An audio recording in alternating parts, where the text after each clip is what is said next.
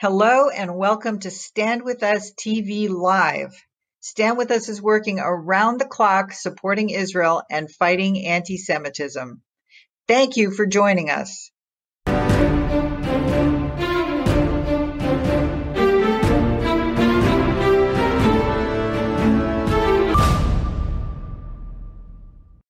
We have a great show for you today. Coming up, I'll be joined by the current president of Volunteers for Israel, who is the author of 2 books about his experiences volunteering with the IDF, that's the Israel Defense Forces. He recently released the book A Passion for Israel, Adventures of a SAR-L Volunteer. A retired U.S. attorney, Mark Werner has dedicated the last 18 years of his life volunteering on IDF bases around Israel and has no plans to stop. The son of a Holocaust survivor, Mark believes that it is an obligation for Jews to strengthen and support the state of Israel. It is my absolute pleasure to introduce Mark Werner. Thank you for being with us. We want to hear all about your book, all about your 18 years of experience, and of course, what motivates you. So why don't we begin with that? So you're a volunteer. You've been a volunteer for the IDF for 18 years. We want to hear about what you do. We want to hear how others can become involved, and you're going to tell us all about that. But first, please tell us what motivates you. What's your background? My background is that my dad was a Holocaust survivor, and he imbued in me the importance of the Jewish homeland as a place for Jews. I just got involved.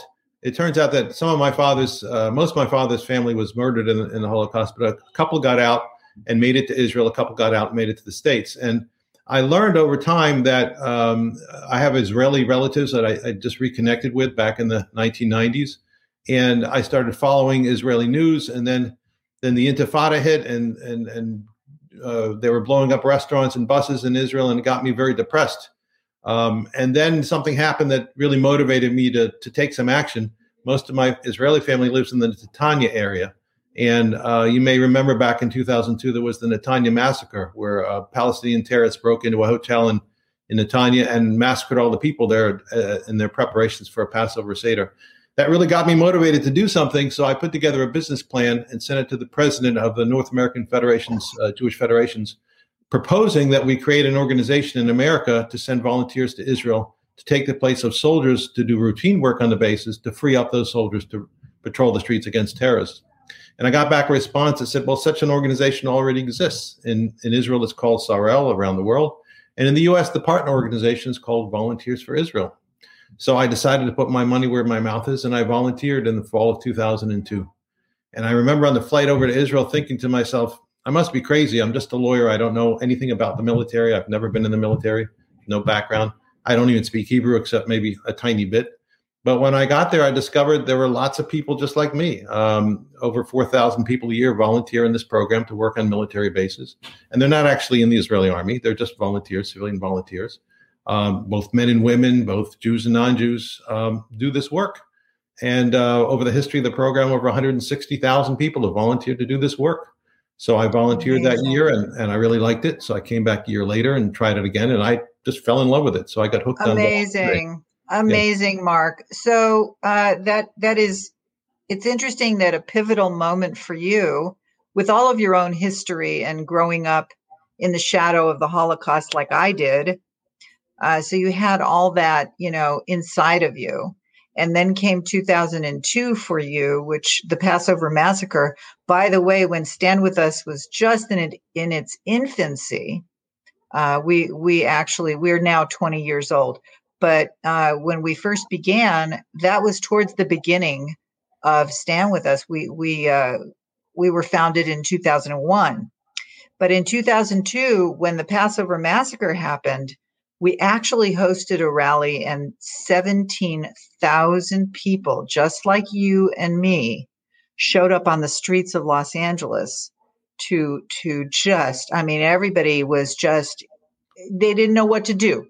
So here you took that emotion that response and you put it into action. So when you say you went to work at the IDF bases, what exactly do you do there? What is it that you put your hands on? Well, the work that we do is non-combat work, obviously. We're civilian volunteers. We do mostly logistics. We pack combat gear, we pack medical supplies, we repair communications equipment. We do whatever they ask us to do. And in doing that, each volunteer replaces an Israeli soldier, and that frees up that soldier to take on more serious duties like protecting the borders of the country or patrolling the streets against terrorism. So it's a variety of work that they give us, mostly in logistics. So logistics. So can you give us some examples of that kind of logistic? Are you able to share those? Sure. I've packed in on many bases combat gear. A combat pack for a combat soldier has a certain types of equipment in it and has to be checked and opened up, and the bad equipment has to be taken out, new equipment has to be put in. And especially after a war like they just had, there's a special need for volunteers because all the equipment comes back from the soldiers who've been in the field. They dump it on the bases. Somebody has to go through it, take out the stuff that's ruined, and repack everything. And the volunteers do that. We do a very good job of packing combat gear. We also do a very good job of packing medical supplies for the Israeli army. So when people come, when they arrive, who trains them? Do other volunteers train them? How does that work? Well, the volunteers are divided up into teams by language, like an English-speaking group, a French-speaking, Russian-speaking. And each volunteer group is put under the direction of an Israeli soldier, a Sarel soldier, usually a young woman called a Sarel Madricha. And we take our direction from our Sarel Madricha. And she gives us work to do, and she tells us how to do it. And we work side by side with the soldiers. We eat in the mess hall with the soldiers. We live in the barracks with the soldiers, and we work side by side with them. It's a very rewarding experience. So is there an age limit for people who want to come and volunteer? If they're able-bodied, is there an age limit? There's a lower age limit. You have to be at least 17 or 16 if you're with a parent or guardian. There's no upper age limit. In fact, I've met the oldest volunteer I've met was 94. I love that. I love that. I have to tell you. So, hey, out there, what are you doing? Everybody can be involved, and there isn't an age limit. I think that's very, very important, Mark. Mm-hmm. I think it really is a welcoming and inclusive, important issue. So there's something for everybody to do. So what are some of the elderly people, what could they do?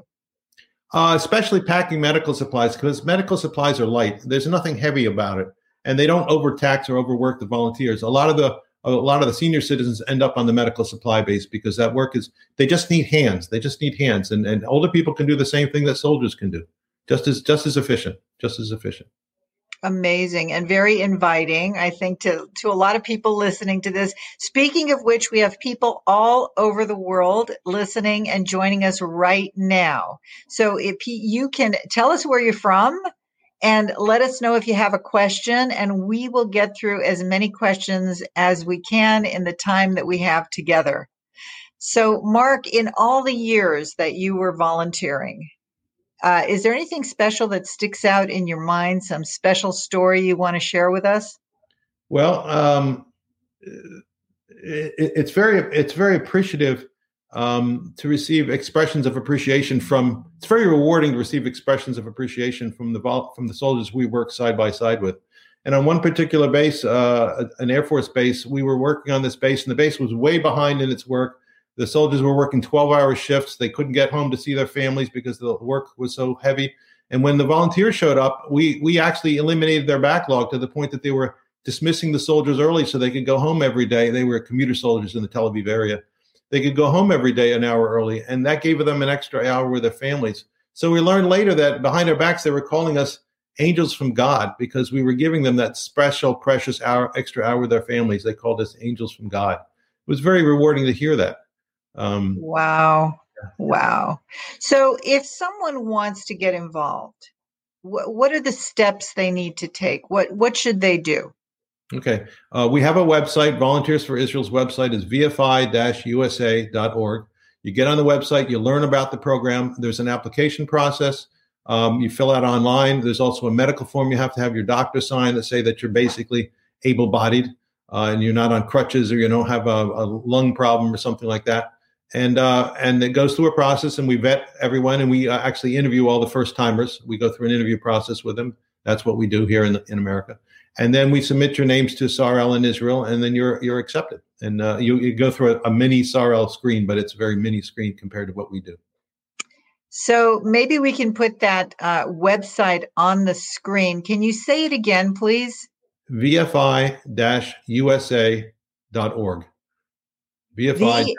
VFI for Volunteers for Israel USA.org. So can you tell us approximately how many people volunteer each year and where they come from? We get worldwide about 4,000 volunteers a year. They're from countries all over the world. And as a result, I know people all over the world I volunteered with. So if I ever go to Buenos Aires or Milan or New Zealand or Sweden, I have friends there. I keep up with them. I can go and visit them if I want because I've served with them on a base. And there's a certain camaraderie that develops between the volunteers when you work hard and sweat on the base. And the same camaraderie develops between the volunteers and the soldiers. It's a very valuable, precious thing. But it's a great feeling, I have to say. You were going to tell us another story about how much the volunteers are appreciated by the Israeli soldiers. Tell us. Okay. There are two basic benefits to the volunteers that the volunteers bring to Israel. One is the work that we do because we free up Israeli soldiers from more serious work. But the second is the morale boost it brings to the Israeli soldiers to see volunteers come from all over the world to support them and their country. And so my book has full of stories of this, but one example is I was assigned to a paratrooper reservist base at the very end of the Second Lebanon War. And when I arrived on the base, soldiers were just coming off the fighting front in Lebanon back to the base to drop off their equipment and rest for a few days before they went home. And the first evening I was there, I had dinner in the mess hall sitting with a platoon of soldiers who had just come out of Lebanon after 3 weeks of intense fighting. And they were exhausted soldiers. They were very tired. You could see how they just slumped over their food plates, barely eating. And I happened to sit with their platoon sergeant, a young man named Danny. He was the best English speaker. And so he engaged me in conversation. And at one point, he pointed to me and the other volunteers in the mess hall and asked, "What are you people doing on our base?" And I explained that we were volunteers from around the world who'd come to Israel to show our support for the country by working on military bases. So he turned to his soldiers and he translated that into Hebrew. And all of a sudden, these exhausted, slumped over soldiers perked up and began speaking to each other in very fast Hebrew, which of course I don't understand. And I asked Danny, "What are they saying?" And he said, "They're saying, hearing this is sweeter than breathing the air. Hearing this is sweeter than breathing the air." That's how our presence boosted the morale of the soldiers. That's amazing. That's amazing. It reminds me when I was a kid and the 1967 war broke out, a group of us packed boxes for Israeli soldiers, little tiny like bakery boxes filled with, treats and a letter from each one of us. So these hundreds of boxes went to Israeli soldiers they probably received it at the end of the 67 war. And the morale boost was incredible. We actually got a lot of letters in return, and they were tear-stained letters of appreciation of the kids that actually sat and packed these boxes and how much that meant to them. So I understand fully. I know how this comes across to them, that support, that they're not alone. Yes. So let's talk about your book, A Passion for Israel, Adventures of SARL Volunteer. Tell us about your journey, your 18-year journey as a SARL volunteer.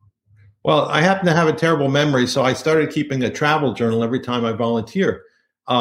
Because I just want to write down all the fascinating stories I hear from the other volunteers and the soldiers and the experiences. They're just worthwhile writing down. And I started sending out my journals to my co-volunteers after each stint, and they wrote back to me and said, "This is terrific stuff. Why don't you compile it into a book?" And so this is the second of the two books I've written about my volunteer experiences. And it's full of stories about the soldiers and about the volunteers. And you hear stories from all over the world, amazing, amazing stories from some of the people who volunteer. It's just wonderful. And I just compile them into a book. And it's also to provide an opportunity for people to see what this is about. Volunteers for Israel is not very well known in America. It's actually better known in France. And I wanted to sort of publicize this volunteer opportunity because it's a terrific opportunity to make a personal contribution to the state of Israel this way. And the purpose of the book is to make it more well known. Fantastic. So if you're thinking about you out there in the world watching us right now, if you're thinking about volunteering, this is a great book for you to read. You can read about Mark's journey and his adventures and things that stick out in his mind about volunteering and the rewards of it. Sure. Let me add one more thing. I volunteered 5 times with my son. And those are my best volunteer experiences because I did them with my son. We had a chance to create a set of shared memories about the people we met and the situations we faced and the obstacles we overcame. And so if people are ever considering this program, think about who you'd like to volunteer with, because who you volunteer with can make it a much more memorable and rich experience. So I've seen people volunteer with their best friends. I've seen mothers and fathers volunteer with their sons and daughters. People volunteer with their spouses. I've even seen grandparents volunteer with their grandchildren. It's a wonderful opportunity to create a set of lifelong memories. Before we leave that particular topic, can you tell us what the accommodations look like? Where do you guys stay when you're volunteering? Okay, the write-up about it says the accommodations are Spartan. That's what the word they use is Spartan. You live in the barracks with the soldiers. You have accommodations that are like the soldiers. You may be in a room with 2, 4, 6 people at the same time, sharing a common bathroom. You don't have your own bathroom. You eat in a mess hall with the soldiers. It's a communal sort of eating. It's no different than the barracks that the soldiers are in. And sometimes you're with soldiers. I bunked once with a Bedouin soldier. I bunked with lots of other people, volunteers and soldiers as well. It's sort of like my wife describes it as a Boy Scout camp for adults. Okay, in terms of accommodations. So it's not going to be fancy. No, it's going to be campy. Yeah, it's for those kind of people who would be okay camping, but if you want a 5-star hotel in Israel, don't volunteer in this program. No. That's not what this is. But very fulfilling emotionally, that's for sure. So we have some questions coming in, and I want to be sure to get a few of them at least.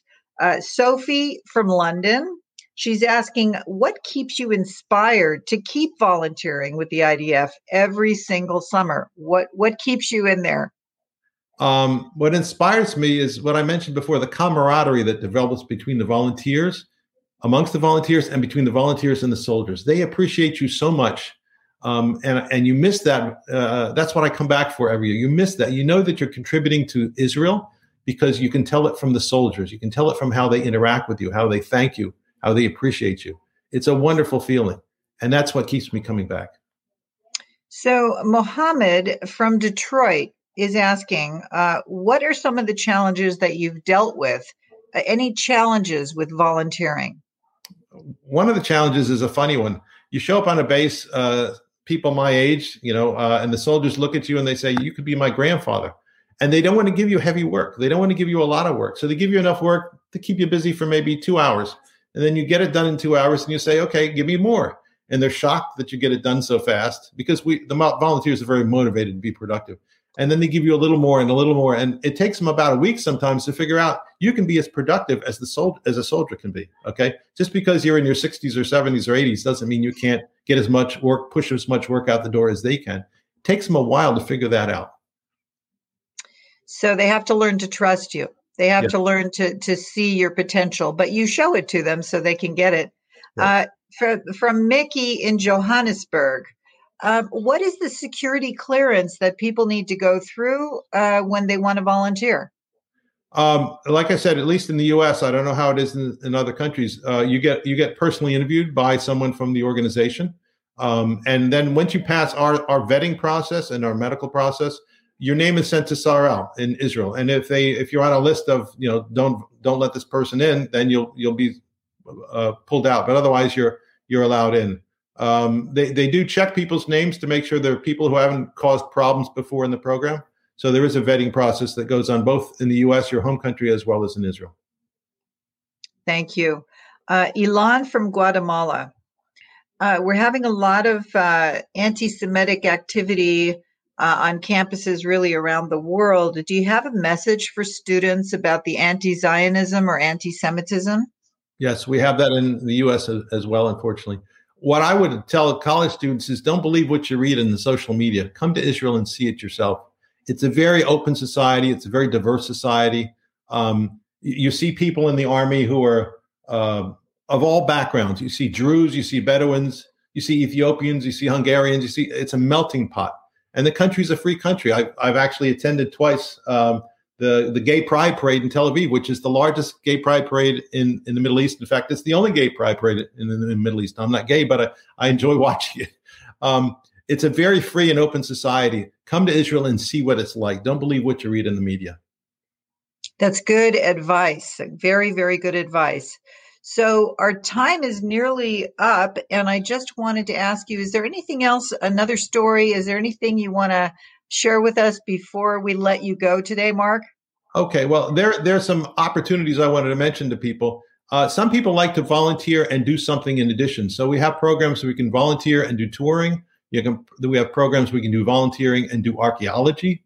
We even have a college program which partially subsidizes the airfare to get there. So we have a variety of options that you can find on our website for people of all backgrounds. But I really encourage you to check this out, because instead of sitting on a beach somewhere in your vacation time, this is something you can do that you can come back and talk to your kids and your grandkids, and you can brag about to your neighbors. And it's a wonderful adventure opportunity. Let's put it that way. And my book describes it that way. So I hope you read my book. I hope you enjoy my book, and I hope you're inspired by it to volunteer. I bet you have a lot of fantastic pictures. I do. They're in the book. Some of them are in the book, and I have others as well. Okay. Do a lot of people, when they volunteer, do a pre-vacation in Israel or touring or a post? Is that how it works usually? Tell us about that. A lot of people combine it with something else, visiting family, touring the country. And like I said, we have our own touring package too for people who want to take advantage of it. They don't just come to volunteer. They come here and they come to Israel, and they might volunteer for 1, 2, or 3 weeks and then add on something. It might be just seeing the sights or just traveling around the country or whatever. You're the president of another organization. Before we leave, can you tell us about that other organization? I'm the president of Volunteers for Israel.